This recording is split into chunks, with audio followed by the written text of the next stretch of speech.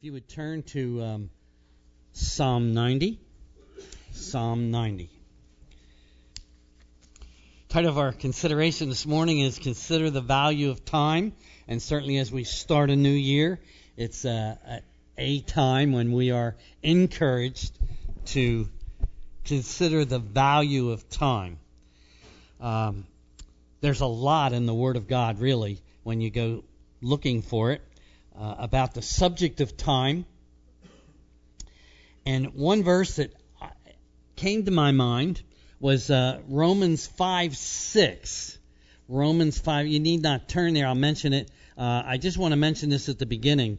Romans 5:6 says, "For when we were still without strength, or without power, in due time Christ died for the ungodly."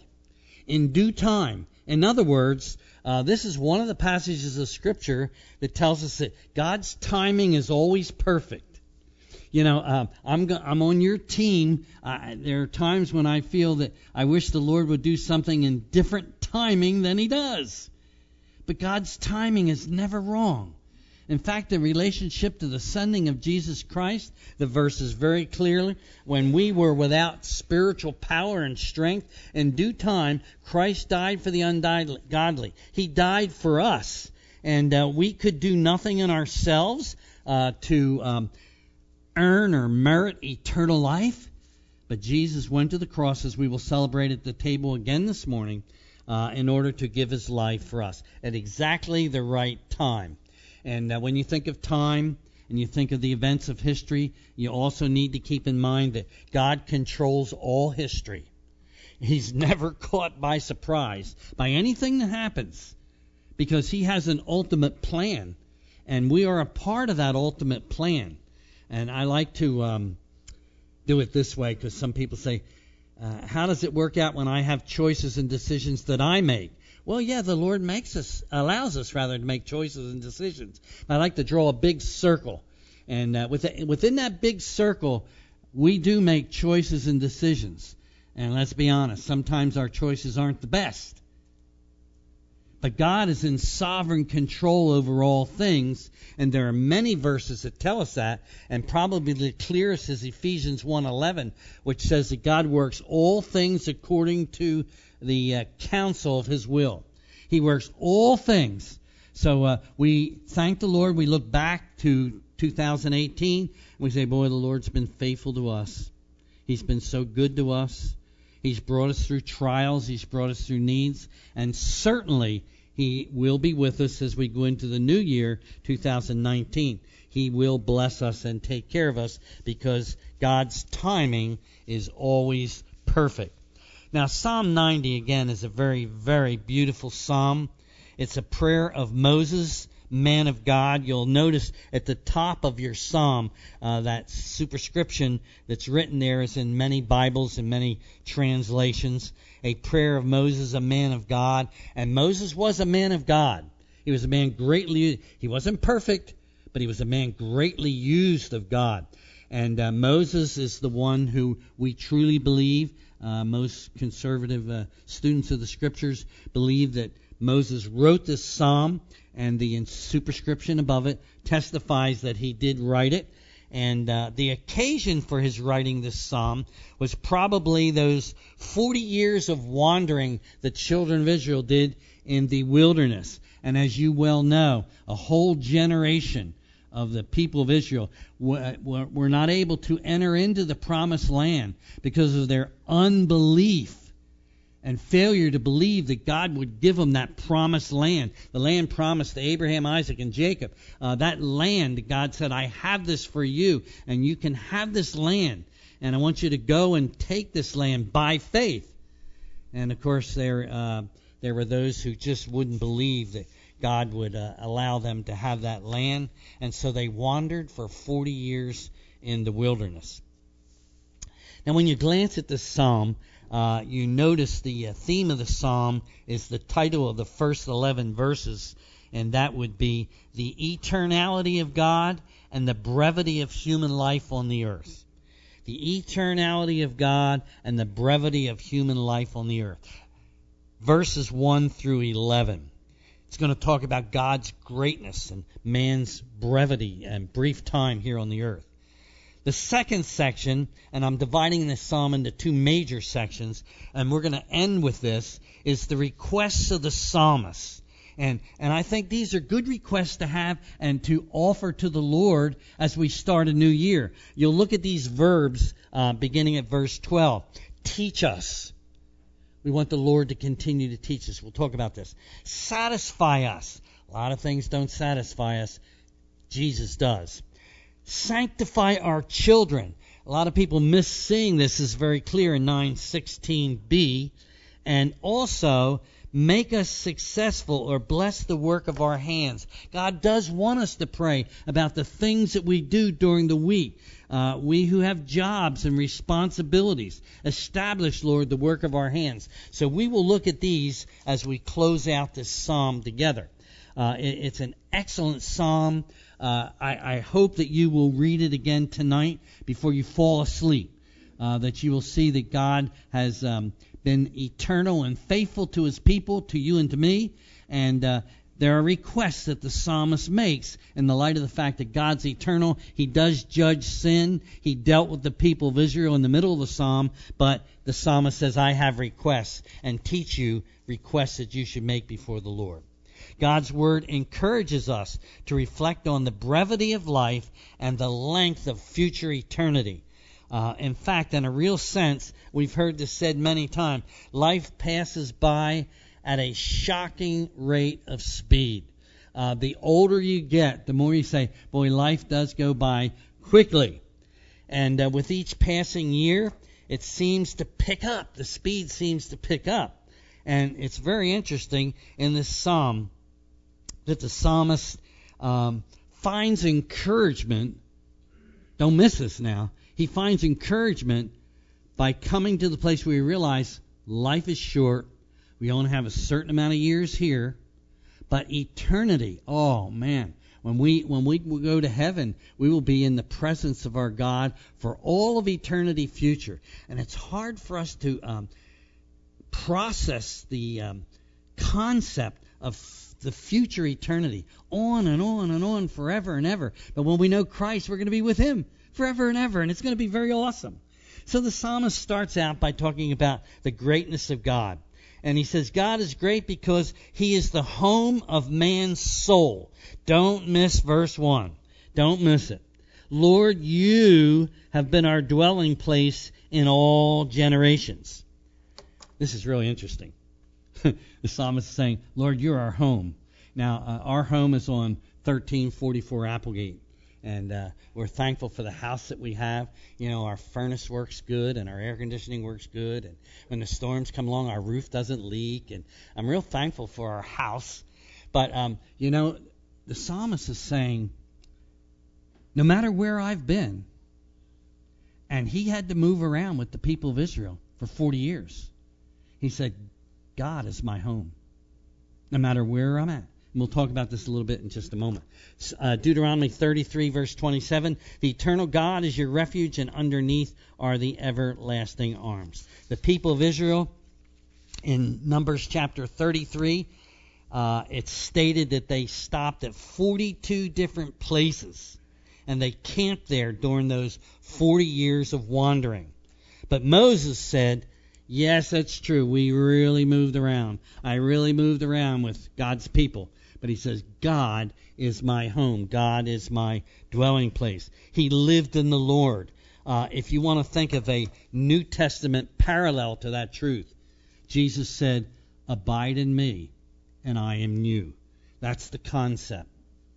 In other words, no matter where you are, when you travel, when you go on vacation, when you're in a different location from your own home, you still function in the presence of God. He says, and look at this, look at the terminology he uses here. Lord, you have been our dwelling place in all generations. So keep that in mind as you go into a new year. Because the Lord may want you to relocate a job, or might want you to relocate where you live. But no matter where you're at, when you have a relationship with the Lord, he is your home. It's a very, very beautiful, beautiful concept. And you step into this concept by faith. You understand it by faith. God alone furnishes the home for the souls of men. That's very, very important. In fact, the hymn writer wrote, "O God, our help in ages past, our hope for years to come," based on Psalm 90. We'll talk about that again as well. Secondly, God is great because He is the eternal one and the creator of all. You know, I realize our children, when they go to school, they're taught evolution, and the world started with a big bang, and there was life comes out of non-life. And you know, the older I get, and the more I know the Lord, the more when I read about evolution, I hate to overuse this term, but it's baloney. Now, I realize there are people who have a lot of education, go to universities, and they really feel that's how the world began. But you know, by faith we understand, Hebrews chapter 11 and 12 both, by faith we understand that the worlds were framed by the Word of God, and our God spoke our world into existence. And it's a privilege for us to teach this to our children. It's a privilege for us to teach it in our Sunday school and in our Awana clubs. And the kids really do listen, because they'll often say, "Oh, yeah, well, we were taught this." But then you go, well, where is the authority? Is the authority in public education, or is the authority in the written Word of God? And, of course, you know the answer to that. Verse 2, "Before the mountains were brought forth, and ever you formed the earth and the world, from everlasting to everlasting, you are God." What an awesome God we have. In fact, he's talking about the eternality of God, the fact that God always existed. And if you want to stay encouraged, if you want to really stay encouraged in this coming year, take some time and go over the attributes of God. Just keep going over what your God is really like. The one who's watching out over you. By the way, the one who is your home. You dwell in His presence. Just keep going over the attributes of God. I keep the attributes of God near me every day. And I don't say I read this every day, but I read it very often. And I'll make some more of these sheets for you. I have 30 attributes of God. And I'll pick the sheet up and I'll look at it again. Here we go again. God is the creator. God is all-powerful. God is eternal. God is loving. And that's encouraging, because we're living in a world where there's a lot of things that come along we don't understand, but we do understand we have an awesome God. Do we not? Wow.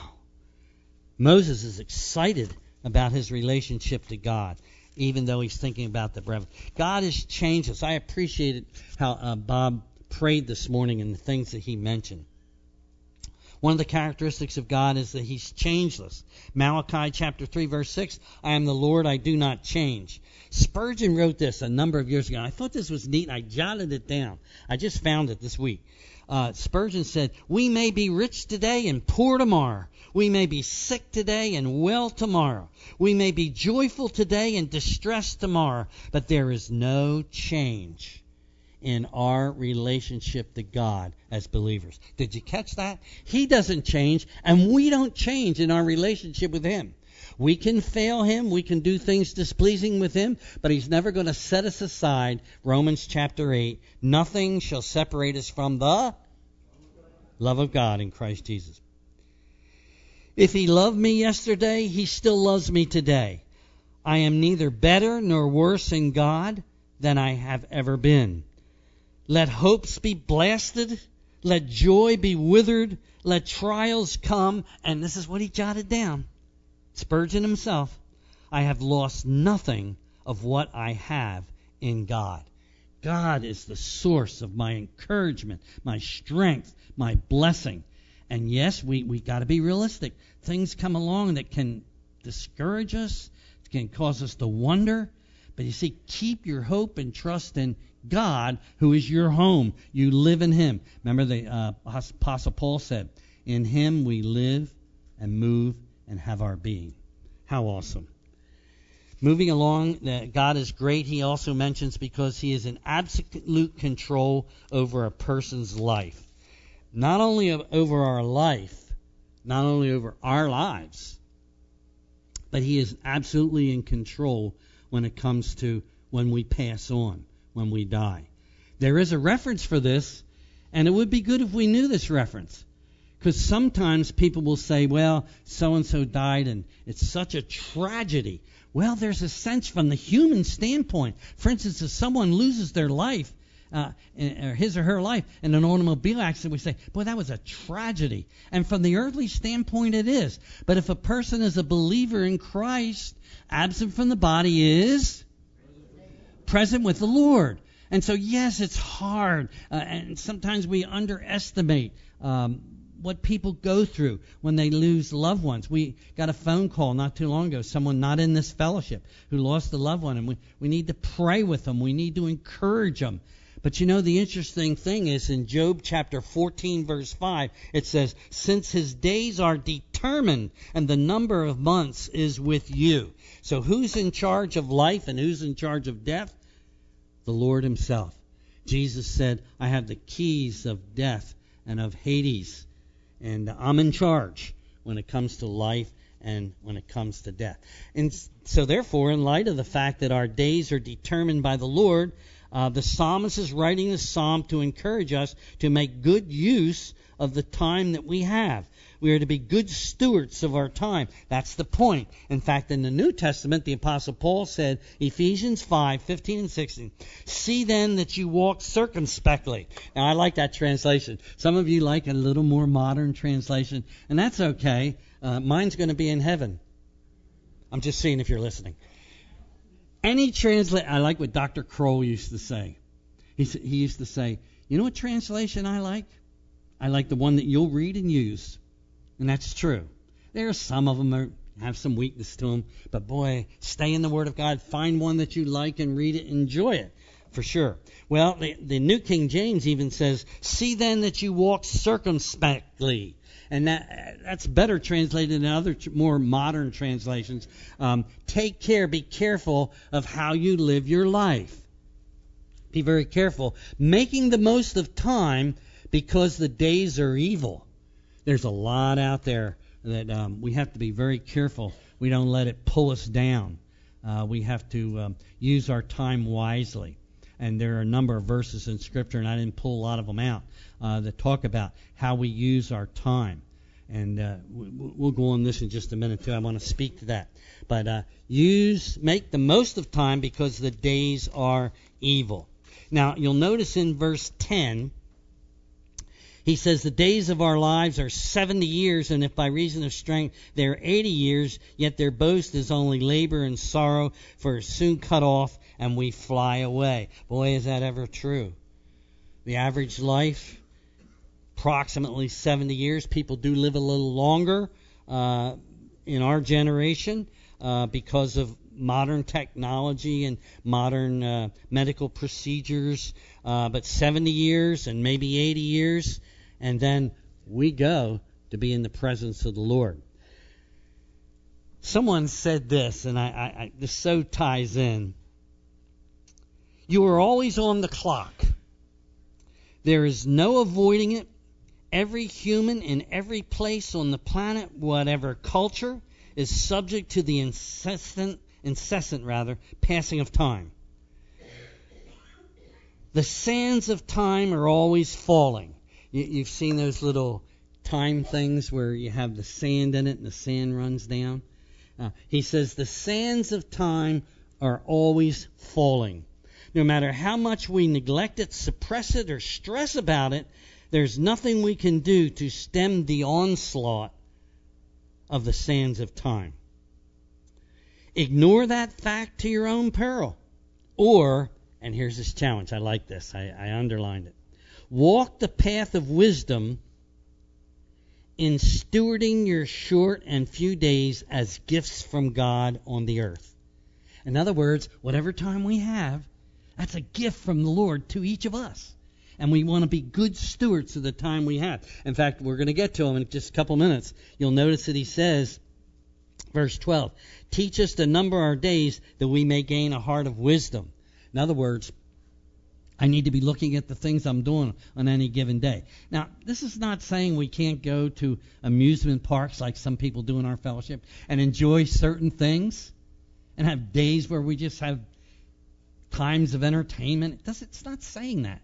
It's just saying be careful of how you use your time because we are here for a determined number of days. Very, very interesting. In fact, in James chapter 4, the apostle says, our life is like a vapor, appears for a time and vanishes away. It really does pass by quickly. In fact, Jason Allen said this, time, not money, is your most precious possession. Yet many people throw away time in alarming ways. And he sat down and he recorded 3 ways people waste time. This is not designed to make you feel guilty. He said, first of all, there's that fiddling around on social media.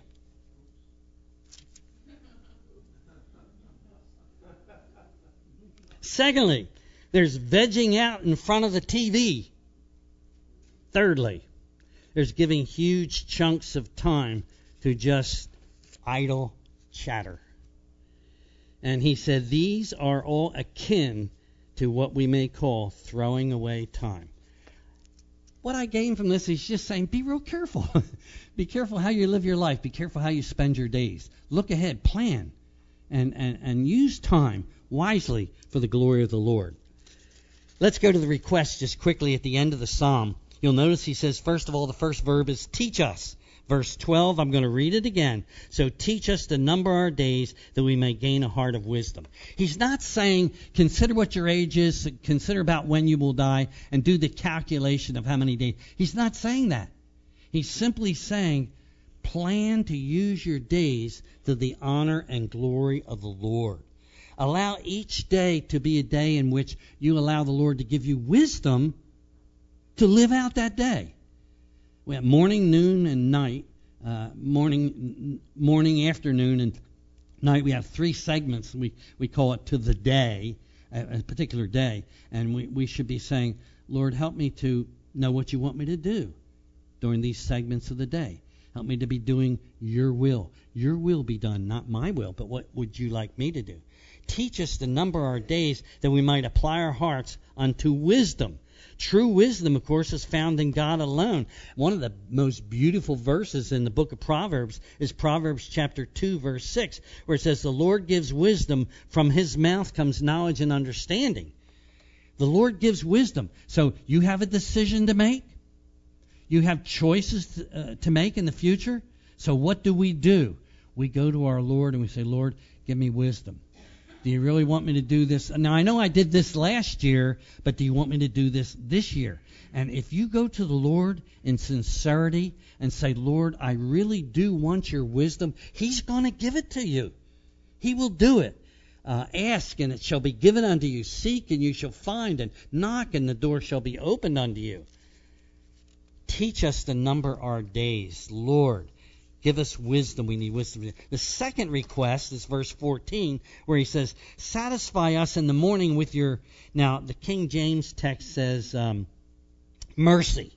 And that's the Hebrew word hesed. And the better translation of that word is loyal love. So what he is saying is, here it is again, verse 14, satisfy us in the morning with your unfailing love, that we may sing for joy and be glad all our days. In other words, what he's saying is, Lord, satisfy us with your love. Help us to realize that you love us so much, and you're going to watch over us, and you're going to guide us in this coming year. And Lord, help us to remember that you are our home. Remember verse 1? And help us to realize that you are going to protect us and you're going to guide us. Help us, Lord, to find enjoyment in you. Now, to some people, you may be saying, I like that. I really do want to enjoy God. That's one thing I'm going to do in the coming year. I'm going to get to know him better. I'm going to study his attributes. I'm going to read his word. And God wants you to do that. See, the point is, and somebody said it this way. I'm going to read it. Somebody said it this way.